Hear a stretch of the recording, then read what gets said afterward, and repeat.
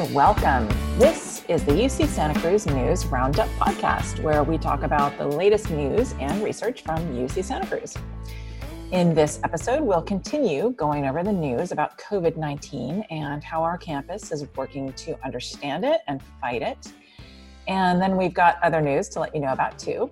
We're, of course, social distancing. Dan and I are recording this podcast through Zoom, the app everyone both loves and hates, or loves to hate. So Dan, how have things been for you this week at home? Well, we were talking about this, Gwen, but this is one of those things where, our faucet broke.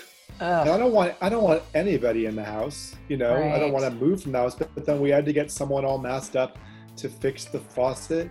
Yeah. And then the guy had to go and get something and he comes, but it's this whole rigmarole. Yeah. All right. Well, sorry about that, but right. Glad otherwise things are going okay.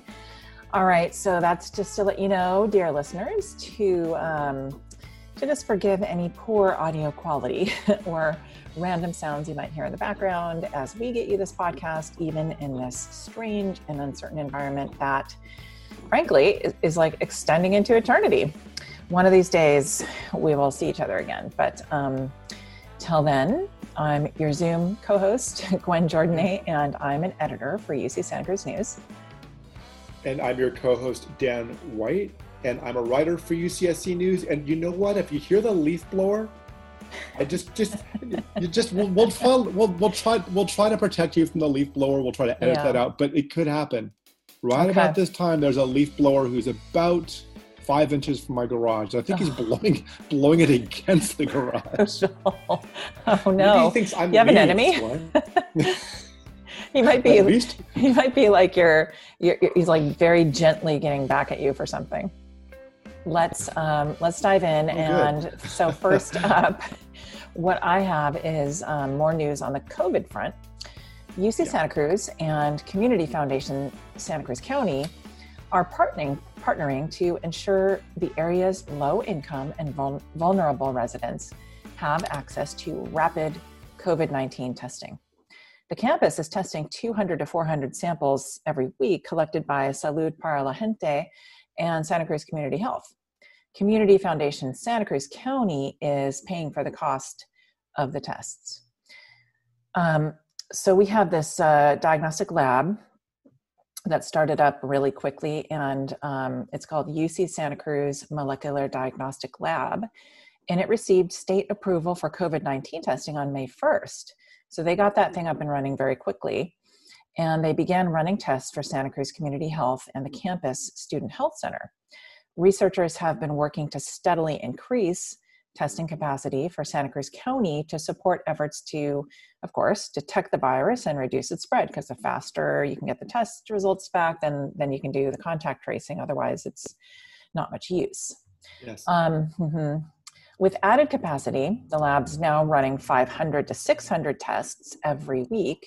The campus is ready to work with more local healthcare providers. Wow, so that added capacity is really good news. Yeah. And I'm just wondering, will people have to have health insurance or pay out of pocket for the tests, or how will it work? So by working with local nonprofit health centers, the partnership will ensure that county residents will be able to get a COVID-19 test, regardless of their ability to pay. Like you said, great news. And UC Santa Cruz continues to contribute to the fight against COVID-19 and hopefully is going to help humanity recover from this blow, or this long-term blow. We're just blows constantly. It's like a series, isn't it?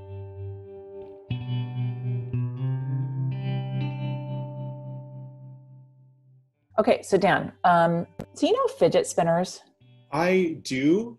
When you're stressed out, I guess you could almost hear the whirring sound now. When you're stressed out or bored, imagine being stressed and bored, Gwen. You twirl them around your fingers to hypnotize yourself when you're stressed. And you know what? They need to bring them back, because I've replaced them with, you know what doom scrolling is? Yes. It's like a fidget spinner in reverse, where you're like fidget spinning through the news, and it just it makes you feel bad, and then you try to replace that bad feeling with another bad story. I know. Doom scrolling. It's like a God. feedback loop. So I'm so glad that these things are going to become ubiquitous again. I'm hoping so. Yeah. Well, I think they kind of broke out and then they kind of receded and then they're back, but coming back, they're pretty darn ubiquitous. I mean, you can Yes. find them anywhere, department stores, gas stations, kind of all over the place. And they've expanded from just the spinners to like fidget cubes. And we have a couple of those. Yeah. We've got some fidget cubes and then there's other ones, other like devices, and they're supposed to help you focus, especially for kids and adults with ADHD. There's no scientific evidence about whether they work, but that's about to change thanks to a new study by researchers at UC Santa Cruz and the UC Davis Mind Institute. We need science to weigh in on whether these devices can help and how, according to Julie Schweitzer, professor of psychiatry and behavioral sciences at the UC Davis Mind Institute and the lead investigator on the project. Schweitzer said anxiety surrounding COVID-19 and working or going to school from home is a challenge, and the study has implications for how fidget devices might ease anxiety as well as increase focus. People are expected to be paying attention to virtual meetings for hours, and pretty soon the kids are going to be going back to school and it'd be expected to be paying attention to Zoom class for hours on end. Yeah. And anything you can do to help improve people's attention, alertness, and emotional regulation could be helpful, according to Schweitzer. Wow. So how are they going to go about this study? Right. Like, how do you do this? So the research team is recruiting 110 adults with ADHD. They'll do attention and memory tasks and be shown film clips to evoke an emotional response. The team will study natural physical movements or fidgeting, in addition to giving some participants a specially designed smart fidget ball developed at UC Santa Cruz to squeeze, stroke, or tap. The fidget ball will measure each of those movements using the sensors that they've built into it. The data are transmitted in real time to a computer for analysis. The sensors measure not only when someone touches them, but how much pressure they use, according to co-investigator Catherine Isbister, a professor of computational media at our very own Baskin School of Engineering, whose team created the device. The study participants will also be videotaped and hooked up to an electrocardiogram device, and they're going to be looking at whether there are physiological effects as well, like changes in heart rate variability. And they'll be able to see when and how the people use the ball, connect that with the physiology, and determine whether it's working for them. And then another unique aspect of this study is its use of machine learning, which is an area of artificial intelligence, or AI, to analyze the results. Using the data from the study, an AI program should be able to predict what fidget ball behaviors are effective and recommend fidgeting strategies as possible therapies. Co-investigator Daniel Shapiro, who is an adjunct professor of computational media at UC Santa Cruz, is developing the approach. The end goal is really audacious, according to Schweitzer. Eventually, they'd like to mass produce fidget devices that interact with a smartwatch that would give people cues to let them know it was time to tap or squeeze the ball to help modulate their attention or emotions. So it's all very interesting. I love that, there's all these like products out in the world, or, supplements or whatever. And our researchers are like, there's no evidence this works. So let's find out. I like that. It just makes me wonder why something like this hasn't been done before. I think it's really timely. Yeah. We'll actually get some data and see what good this is doing. And I suspect they'll find interesting things. When the I do too. And I'm really looking forward to learning about that. Because if they're helpful, that would be great. And it could help kids, and both kids and adults, quite a bit. And if it especially is. now, every little bit helps, right? I mean, right. It's just anything to, with a stress and with a the boredom and that's been going on, just let's get those fidget spinners out there. Yeah. See what happens. Yeah. All right. And then, so speaking of Catherine Isbister, she is a busy lady. The National Science Foundation awarded a $1.2 million grant to a team led by Isbister to develop a summer camp for middle school girls focused on computational technology in a social context involving live action role-playing games. Sounds really interesting. And I'm sure you'll explain more in a bit, but why targets to young demographic? I mean, why middle schools in particular, middle school girls in particular? Okay, yes. So they target middle school girls because that's an age where many girls begin to lose interest and confidence in pursuing computing and technical subjects in school. And as career options, says Isbister, who directs the Social Emotional Technology Lab in the Baskin School of Engineering. She says a lot of that's due to social influences because children at that age are very sensitive to what's acceptable to their peers, which definitely rings true. I certainly remember that. So I definitely believe that. Computer science has become a really gendered domain, she says, even though it didn't start out that way. And a lot of girls just self-select themselves out of it. But studies have shown that girls can become much more engaged when working on coding projects as part of a computational community and when the projects are socially relevant. The idea for the summer camp emerged from Isbister's team's work on these things called social wearables, or it's a wearable technology designed to support and enhance social interactions. The researchers have been working with groups engaged in live action role playing or LARPing. I had never heard that term before. Have you ever heard that term, LARPing? When this is just one more way of the young folk making me feel old. Like what's the game that they play? Animal Crossing? Is that a thing? Yeah, that's a thing. I just LARPing. No. Sounds like slurping or like something that people would say like you're drinking a milkshake too fast or you're going to start LARPing if you slow down, right? Yeah, it definitely sounds not like what it is, but like a gurgling problem in your guts. It's just one more, yeah, exactly. It's one more sign of how totally out of it I am. But okay, so now I know. I already knew that I was out of it. All right, so LARPing is a popular type of fantasy game in which people create characters, make costumes, and act out various fictional scenarios. So it sounds like Renaissance Fair, but online. So wearables like smartwatches, glasses, wristbands, stuff like that are a growing segment of computing technology in everyday life. In a LARP environment, players might wear like a dog tag-like wearable that would use LED lights to keep track of and represent the health score of a character. So that's kind of what these wearables are like. The summer camp will use an educational LARP game as a sort of test bed for the development of social wearables by the participants who will work together on designing and modifying wearable technology to support their social interactions in the game. Mm-hmm. And they're going to be working closely with an outfit called the Game Academy, which has years of experience offering classes and summer camps involving role-playing games.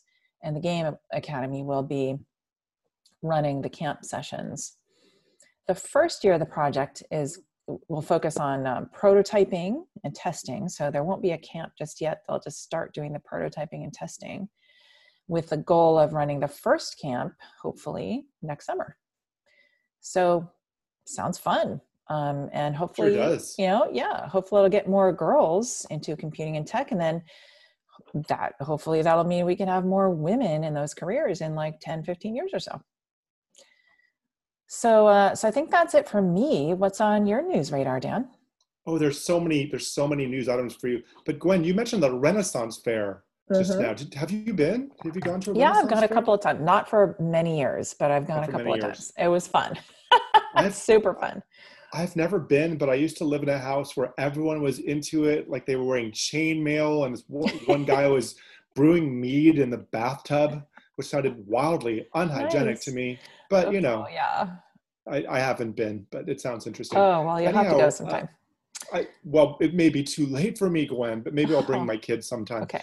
Yeah. Um, so Gwen, now I'm not sure if you've heard this, but for a really long time, and I had no idea until I was doing some research for this podcast, but Oh, there were apparently these great big gaps in the maps of the DNA sequence from end to end. I had no idea. I thought this was taken care of, but yeah. apparently there were holes in the sequence. And as you know, there's nothing worse than having a map with a bunch of holes in it, Oh, right? yeah. Mm-hmm. But now, for the first time ever, scientists have figured out the complete sequence of a human X chromosome from one end to the other with zero gaps at an Wow. unprecedented level of accuracy. This is a really, really big deal. And it's worth celebrating to have this complete assembly of a human X chromosome because there are some real health and research implications, which I'll talk about. By the Okay. way, this sequencing news, this was published in the July 14th issue of Nature magazine. Now, the Mm-hmm. lead author, Karen Miga, a research scientist at the UC Santa Cruz Genomics Institute, said the project was made possible by new sequencing technologies that enable ultra-long reads, such as the nanopore sequencing technology that was pioneered right here at UC Santa Cruz. Now, repetitive DNA sequences are really common throughout the genome, and they've always posed a real challenge for sequencing because most technologies are set up to produce what they call short reads of the sequence. Then they have to be pieced together laboriously like a jigsaw puzzle just to assemble the genome. Now, repetitive sequences yield lots of short reads that look almost the same. It's like a large expanse of blue sky in a puzzle, and you've got no clues to how the pieces fit together or how many repeats there are. I think we've all had puzzles like that, which drive you crazy. Where do the pieces go, right? And you've got no visual cues. So Gwen, thank goodness for this nanopore sequencing technology, because we've now made these leaps and bounds in the sequencing technology, and we've overcome what we used to think were these seemingly intractable problems with the sequencing. Now, filling in the remaining gaps in that genome sequence opens up new regions of the genome, and it's so many possibilities that are being revealed. So researchers will now be able to dig deeper into some major issues that have far-ranging consequences for all of us, whether we know or care much about the sciences that affects us, right? For instance, these scientists can now search for these associations, these links between sequence variations and disease, and for other clues to important questions about biology and evolution. This is great because we're getting a clearer and deeper picture of these issues that eluded us somewhat because of these gaps. Now, Miga said, we're starting to find that some of these regions where there were gaps in the reference sequence are actually among the richest for variation in human populations. So we've been missing out on a lot of information that could be important to understanding human biology and disease. So this is huge.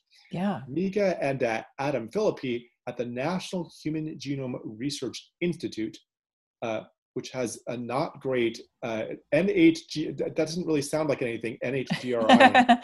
Not a good acronym. It should be like POW or something. Yeah. Both corresponding authors of the new paper co-founded the Telomere to Telomere Consortium to pursue the complete genome assembly after teaming up on a 2018 paper that demonstrated the potential of this technology to produce a complete human genome sequence. So that's what's really great news. That's really totally. Wow, man, making some huge progress.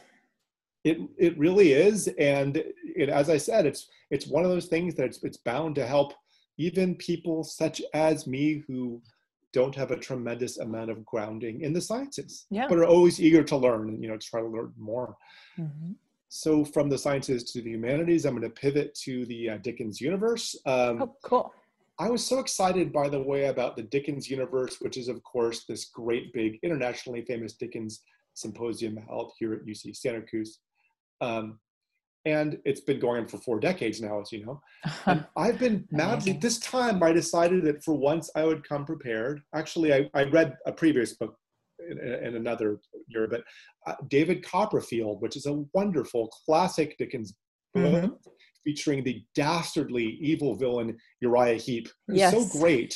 What a great, when he was not there, I'm like, come back, Uriah Heep. He's this, oh my gosh. His name is just so perfect. Because he's a heap of iniquity. I think he is one of my favorite villains, and because what he does, he's fake humility. He's always saying, I'm so very humble. He drops the H because he's got that kind of a accent. So anyhow, it's this famous symposium, and I was all set to go. Couldn't wait. I was going to sign up. But as you know, fate intervened, and there's this horrible, tragic pandemic has swept the world. And as a result of this, like so many institutions all over the globe, the Dickens universe had to pivot pretty quickly into the virtual Dickens universe, hopefully just this one time, which was held in late July. Huge change, because, you know, it's the analog quality of the project where you're there and you're sampling the teas and the cookies, and you're there catching up with people in real life. That kind of gives it a lot of the charm. But like so many things, the online realm was also an opportunity, right? The original, they were able to kind of go off in different directions. Now, the originally planned program on campus was set to focus on Dickens's David Copperfield, plus Iola Leroy, or Shadows Uplifted, by Frances E.W. Harper, one of the first African-American women to be published in the United States. Now, that analog discussion has been pushed back to 2021. So, Gwen, I still hope to attend if I can. Yeah, sounds fascinating. I may have to brush up on those books. But this summer's virtual version offered a range of online panels and conversations that provide a really rich context for that discussion next year, because you had scholars from Victorian studies and scholars from early African-American studies. And they discussed these fascinating links, unexpected links really, between the two fields, as well as approaches for addressing race and racism in the classroom and ways to engage with Black studies in the 19th century. And John Jordan, director and co-founder of the Dickens Project, was talking about how Harper, a prolific poet and essayist, was also a prominent public speaker on issues of women's rights and African-American freedom during and after the American Civil War. Now, her fourth novel, Iola Leroy, was published in 1892. Wow. And like many African-American intellectuals of this period, Harper admired the novels of Dickens and saw him as a champion for disenfranchised and outcast members of society. You know, it's interesting, Gwen, is I've read that novel, because when I was in college, I couldn't pick my classes, and someone I barely knew, I said, just pick all my classes. And she randomly assigned me all these classes to take at my college. And one of them was this early African-American women and their fictions. And I read that book and a bunch of other books. It actually helped me interview Toni Morrison a few years ago. I was drawing from what I learned in that random class. That's awesome. So like David Copperfield, Iola Leroy tells the story of a young person's coming of age and struggle to survive during a time of social conflict and national unrest, Jordan added. So there are a lot of really interesting diversions. Anyhow, one more thing I want to say about the Dickens Universe virtual version is, you know how every year they have this really cool thing when high school students are kind of featured there, they do a performance. Now, on the last day of this, high school students from South Los Angeles who spent a large part of the 2019 year studying David Copperfield and translating that into a performance, they presented a dramatic online performance reflecting how their own lives relate to the novel. So I think that's just a wonderful synergy that they've did. God, that's great. Isn't that great? So, you know, congratulations, Dickens Universe, for gracefully making that pivot. And I look forward to catching up with you all in the analog realm next year. Oh, man. Right? The Dickens Universe never fails to impress. They are just a class act. Yeah, I agree with you. And the other thing, too, is considering that it's been going on for 40 years. Every time I drop in on them, it always seems surprising and interesting and fresh. You know, and they embrace these changes. I mean, one year they had George Eliot. They just completely said, no, let's just feature a kind of a contemporary. And it was they always seem to have something up their sleeve up there in the Dickens universe. That's for sure. They really do. And everybody there seems to be so happy and excited to be there and having a blast, and just being able to like dive deep into Dickens with people who are like-minded, and just having such a fun time. So it's that's absolutely true. I don't take that for granted. I mean, as kind of an academic or scholarly conference can sometimes be a ponderous thing. There's always a spirit of joy and kind of transport in the Dickens universe, and that's true year after year. There's a convivial aspect, right? Yeah, it's really, really cool. So we highly recommend it to anyone who hasn't been yet. It really is worth it. It's worth your while. It's worth traveling out here if you don't live near here. It's really something. Yeah. All right. Well, that's fascinating. Very cool report about Dickens universe and what they're going to be doing next year. And I think that is it for this time. That's all the news that we've got for the podcast. And it's good as always to have you with us.